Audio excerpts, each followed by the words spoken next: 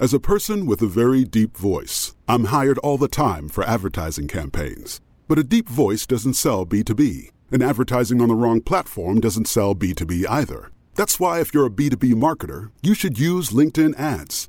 LinkedIn has the targeting capabilities to help you reach the world's largest professional audience. That's right, over 70 million decision makers all in one place. All the big wigs and medium wigs. Also small wigs who are on the path to becoming big wigs. Okay, that's enough about wigs. LinkedIn ads allows you to focus on getting your B2B message to the right people. So, does that mean you should use ads on LinkedIn instead of hiring me, the man with the deepest voice in the world? Yes. Yes, it does.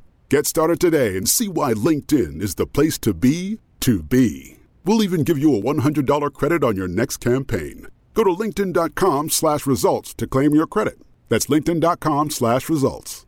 Terms and conditions apply. Hello, listeners. Jess here. Have you heard our newest show, Winnie Taylor's 4th and Inches?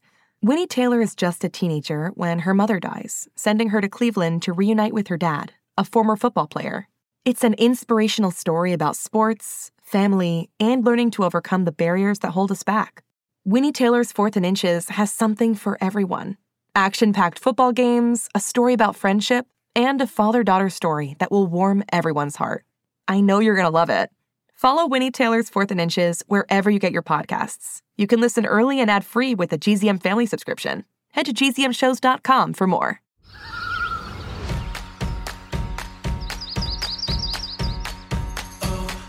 Hello and welcome to the Earth Rangers podcast. I'm Earth Ranger Emma, and today we're gonna go hog wild. Earth Rangers! Earth Rangers! Earth Rangers!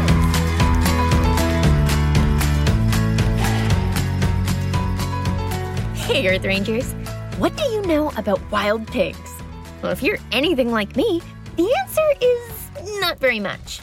Or I didn't, at least, before I started researching this episode. Now, I guess I'm a bit of a pig pro. Ooh, since we're talking all about swine today, let's see if you can spot the fake. Spot the fake. It's a fake. You're a fake. I'm a fake. Spot the fake. Listen to these piggy names and see if you know which one isn't real. Ready? Here we go. Number 1, warthog. Number 2, short-haired polka pig. Number 3, babirusa. And number 4, Red River hog. Can you figure it out?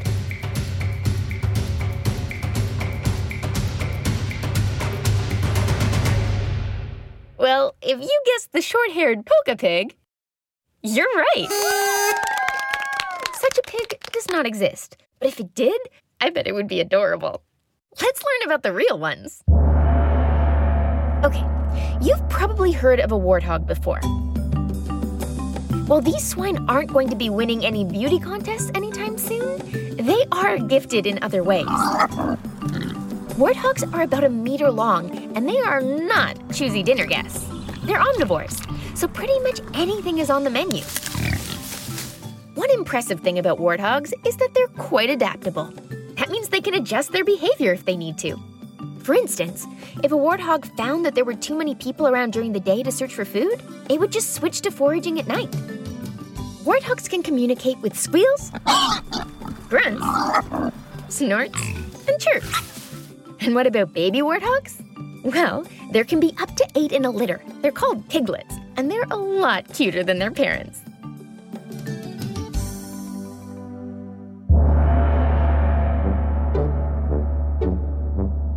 If you've ever been to Indonesia, you might get the chance to see a babirusa. But in fact, if you're near a zoo anywhere, you might see a babirusa there too. These piggies do really well in captivity and have been known to live over 20 years in a zoo.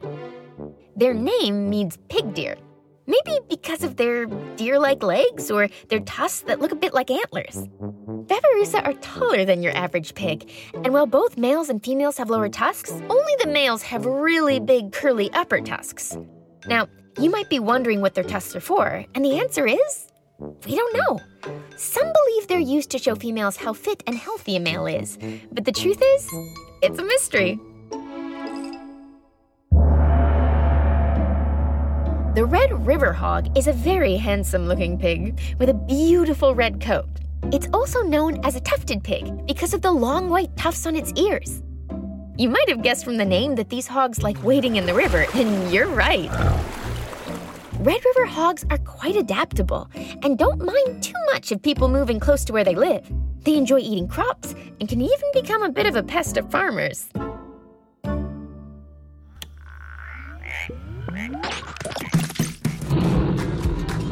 Earth Rangers! Hey, Earth Rangers. When I say pig, the first kind to come to mind is probably the cute little pink, brown, or black and white piggies you'd find on a farm, right? Well, wild pigs are anything but cute little piggies. They can be big, strong, and not exactly friendly. Now, you might be wondering some of the things that I wondered. Like, for instance, do we even have wild pigs here in Canada? Well, it might surprise you to find out that yes, we do. In fact, we have wild pigs in British Columbia, Alberta, Saskatchewan, Manitoba, Ontario, and Quebec. But how did they get there? Here's the thing. Eurasian wild boars were brought to Canada in the 80s and 90s. They were intended to be used for meat, but some of those boars escaped and mated with domestic pigs. Those are the ones you'd find on a farm. The result? Wild pigs. These not-so-little piggies proved to be hardier than anyone expected. The cold weather? No problem. They have a thick, bristly coat, and they dig their own homes in the snow called, wait for it, pigloos. Now, when they're babies, wild pigs are extremely cute. They're brown and striped and very sweet-looking. There are usually 6 piglets born per litter, and they only weigh around 1 or 2 pounds. But the tiny size doesn't last for long. When wild pigs get bigger, we're talking 1 to 200 pounds, they get a lot more destructive. Wild pigs can ruin farmers' crops, dig up land, and ruin the habitats of other animals. Wild pigs are commonly referred to as an invasive species. But what does that mean? Simply put, an invasive species is one that's not native to an area but adapts to its new environment and causes big problems for local wildlife, biodiversity, and the environment. There are lots of examples of invasive species, including insects, animals, and plants. In Canada, some of the water-dwelling species that we've been monitoring are Asian carp, zebra mussels, and sea lamprey. Some of these aquatic animals are big eaters and can eliminate food for native species. Have you ever heard of the emerald ash borer? It's an insect that attacks North American ash trees and eventually kills them. So, what can be done?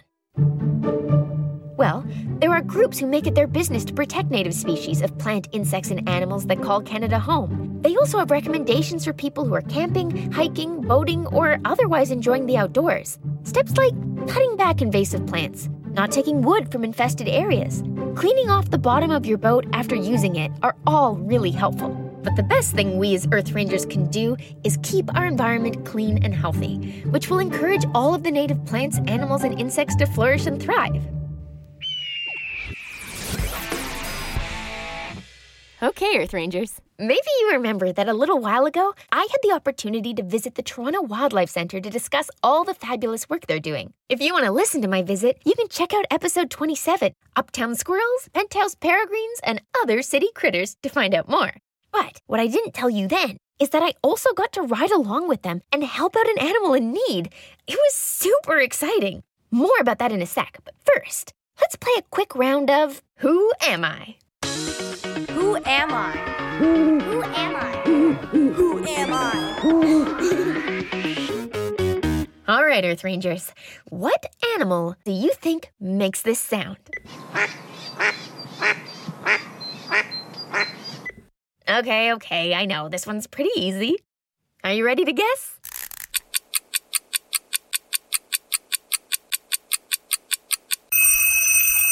Yep, of course. This was a duck. Easy peasy. And you know what? This specific sound of a mother mallard duck calling to her chicks is going to be very crucial in just a few moments. Because on my ride with the Toronto Wildlife Centre, we encountered a very unlucky baby ducky. But spoiler alert, we totally saved him. Earth Ranger Emma here, reporting from the Toronto Wildlife Centre rescue van here with Sarah and Sarah. Hi, Sarahs. I just witnessed an amazing rescue operation, and I was really impressed by what you did. Can you quickly tell our listeners how we got here? Yeah, so we got a call, I do believe it's from the finder, that a baby duck went into a sewer system and she could hear him calling, but she can't see him.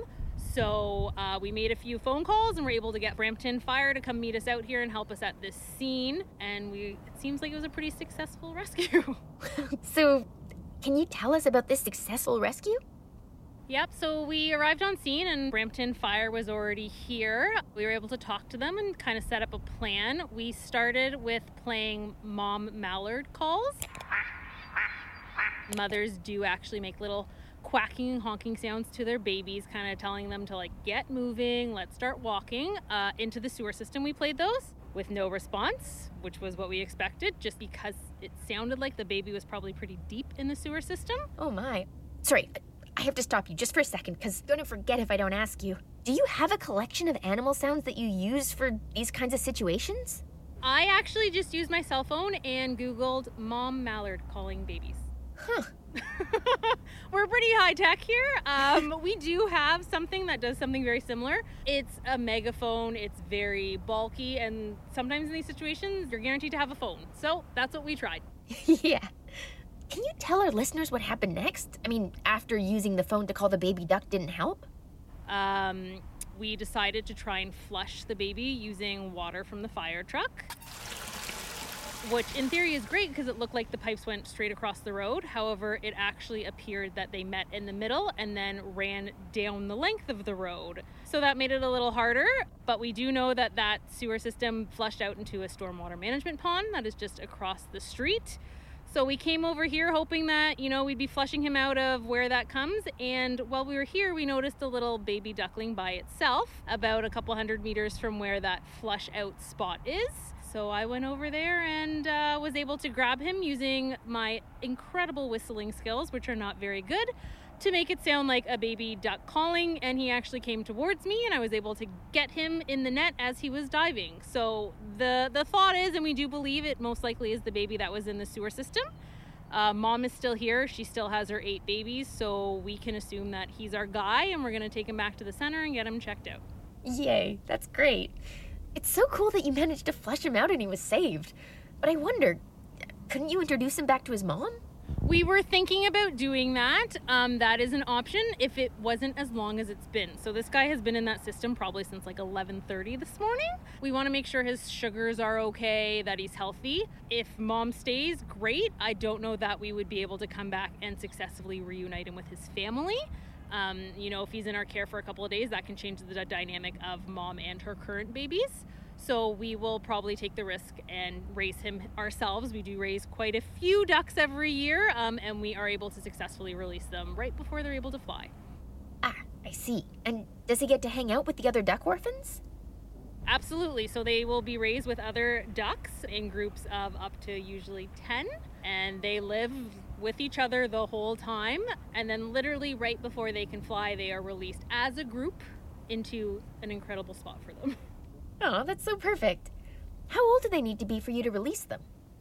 That's a great question. They're usually, I would say, probably a couple of months old. So when they would naturally be kind of leaving mom anyways is when we would be releasing them.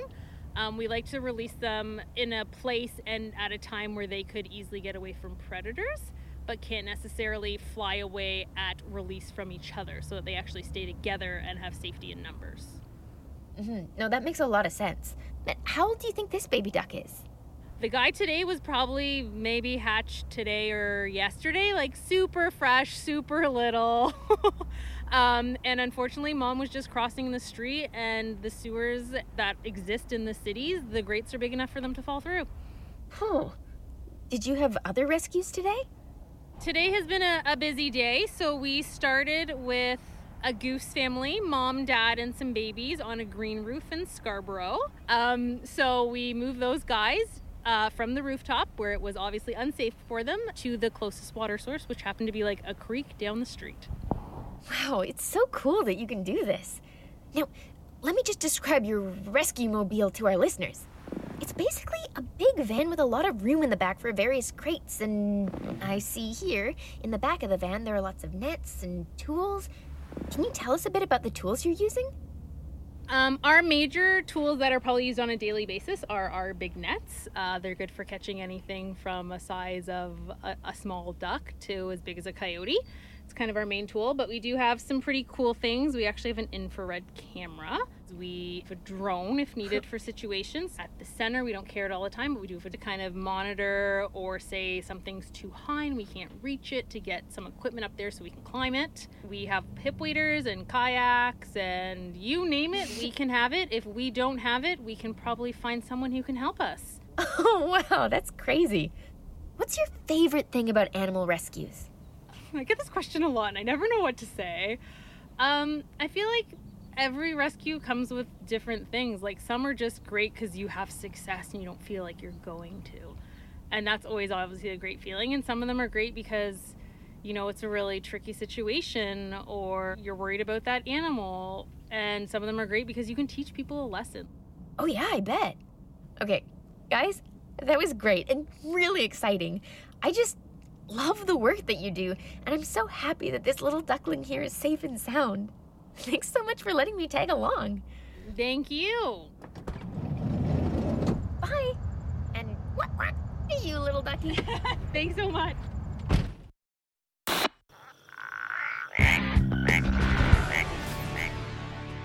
Okay, Earth Rangers, I absolutely loved tagging along with the Toronto Wildlife Centre crew. They do such a great job. And you know who else is doing a great job? All the listeners who have already sent in submissions for our Junior Wildlife Reporters contest. Quick reminder for everyone else. In this brand new contest, I'm calling all you animal experts to send in your own report about your favorite animals, a super interesting species, some obscure animal fact that you learned about, or even about interesting conservation work that's happening in your neighborhood. Send us a voice message by going to earthrangers.com/podcast and clicking on the Leave Us a Message button. With some luck, you may end up hearing your report on the show. Let's get to the very first submission now. Hello, Earth Rangers! Hi, Earth Rangers! Hello, Earth Rangers! Hi, Earth Rangers! Hi, Earth Rangers! Junior Wildlife Reporters! Hi, I am Dominic. I'm 8 years old and I live in Itasca, Illinois. Today, I am going to tell you about the African spiny-tailed lizard. But before I do that, I'm going to play a quick game of Spot the Fake. Spot the fake. It's a fake. You're a fake. I'm a fake. Spot the fake. To play the game, I'm going to tell you 4 animals and you are going to try to guess which one is the fake. Here I go. Purple sea snail, sea hare, ruby-tailed monkey, or mud turtle. Which one of those animals do you think is a fake?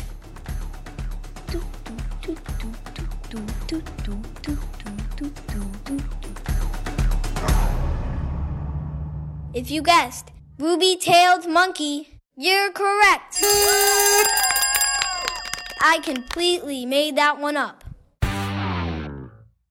Now I'm going to tell you about the African spiny-tailed lizard.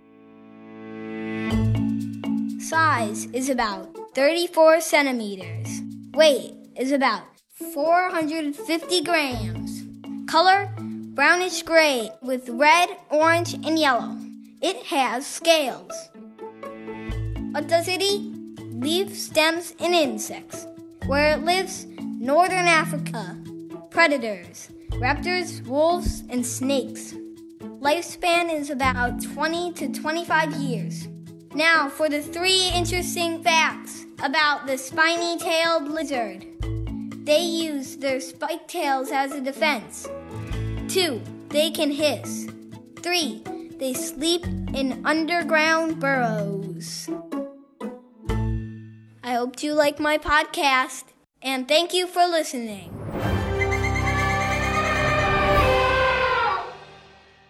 Whoa, Dominic! Such a great segment. your spot the fake was pretty tough. I have never even heard of a sea hare. I just looked it up, and it looked way different than I imagined. It's not furry at all. It's actually a type of sea slug. And really interesting facts about the African spiny-tailed lizard. The tail of this lizard is pretty intimidating. I'll put a photo up on the episode notes. Thanks, Dominic. And for everyone else, this was an amazing example of how a wildlife report can look like. And don't forget that every submission will be entered into the draw for a chance to win an awesome prize. What's the prize? Well, it's a custom special edition Earth Rangers podcast Bluetooth speaker. It's so awesome, you guys. It's got my face on it and everything. If you don't want to wait until the end of the contest for a chance to get one, ask your parents to visit theearthrangershop.com to find out more. Well, Earth Rangers, I've had quite an educational day. From wild boars to helping out baby ducks, it's been a terrific podcast. I can't wait for you to join me next time when we learn about more of, well, everything. Until then, stay safe and keep on ranging. Earth Rangers! Earth Rangers! Earth Rangers! Earth Rangers! Hi everyone, I'm Jeremy. I'm Autumn. And I'm Jasper. And we're a GZM family. And we want you to listen to our favorite show, Becoming Mother Nature. I love the one with the Grim Reaper and the zombies. Yeah! Hey, animal lovers. Earth Ranger Emma here to tell you about my favorite app, the Earth Rangers app. By signing up for a free membership, you can access tons of fun content like daily animal trivia, puzzles, top 10 lists, and my podcast, of course. In the app, you can send me notes by commenting on the episode pages. I just love hearing from you. You can also complete environmental missions, do eco-friendly crafts, and help protect animals. And if you use the code Emma in the code vault, you'll earn 25 bonus points to help you level up. Download today, and I'll see you in the app.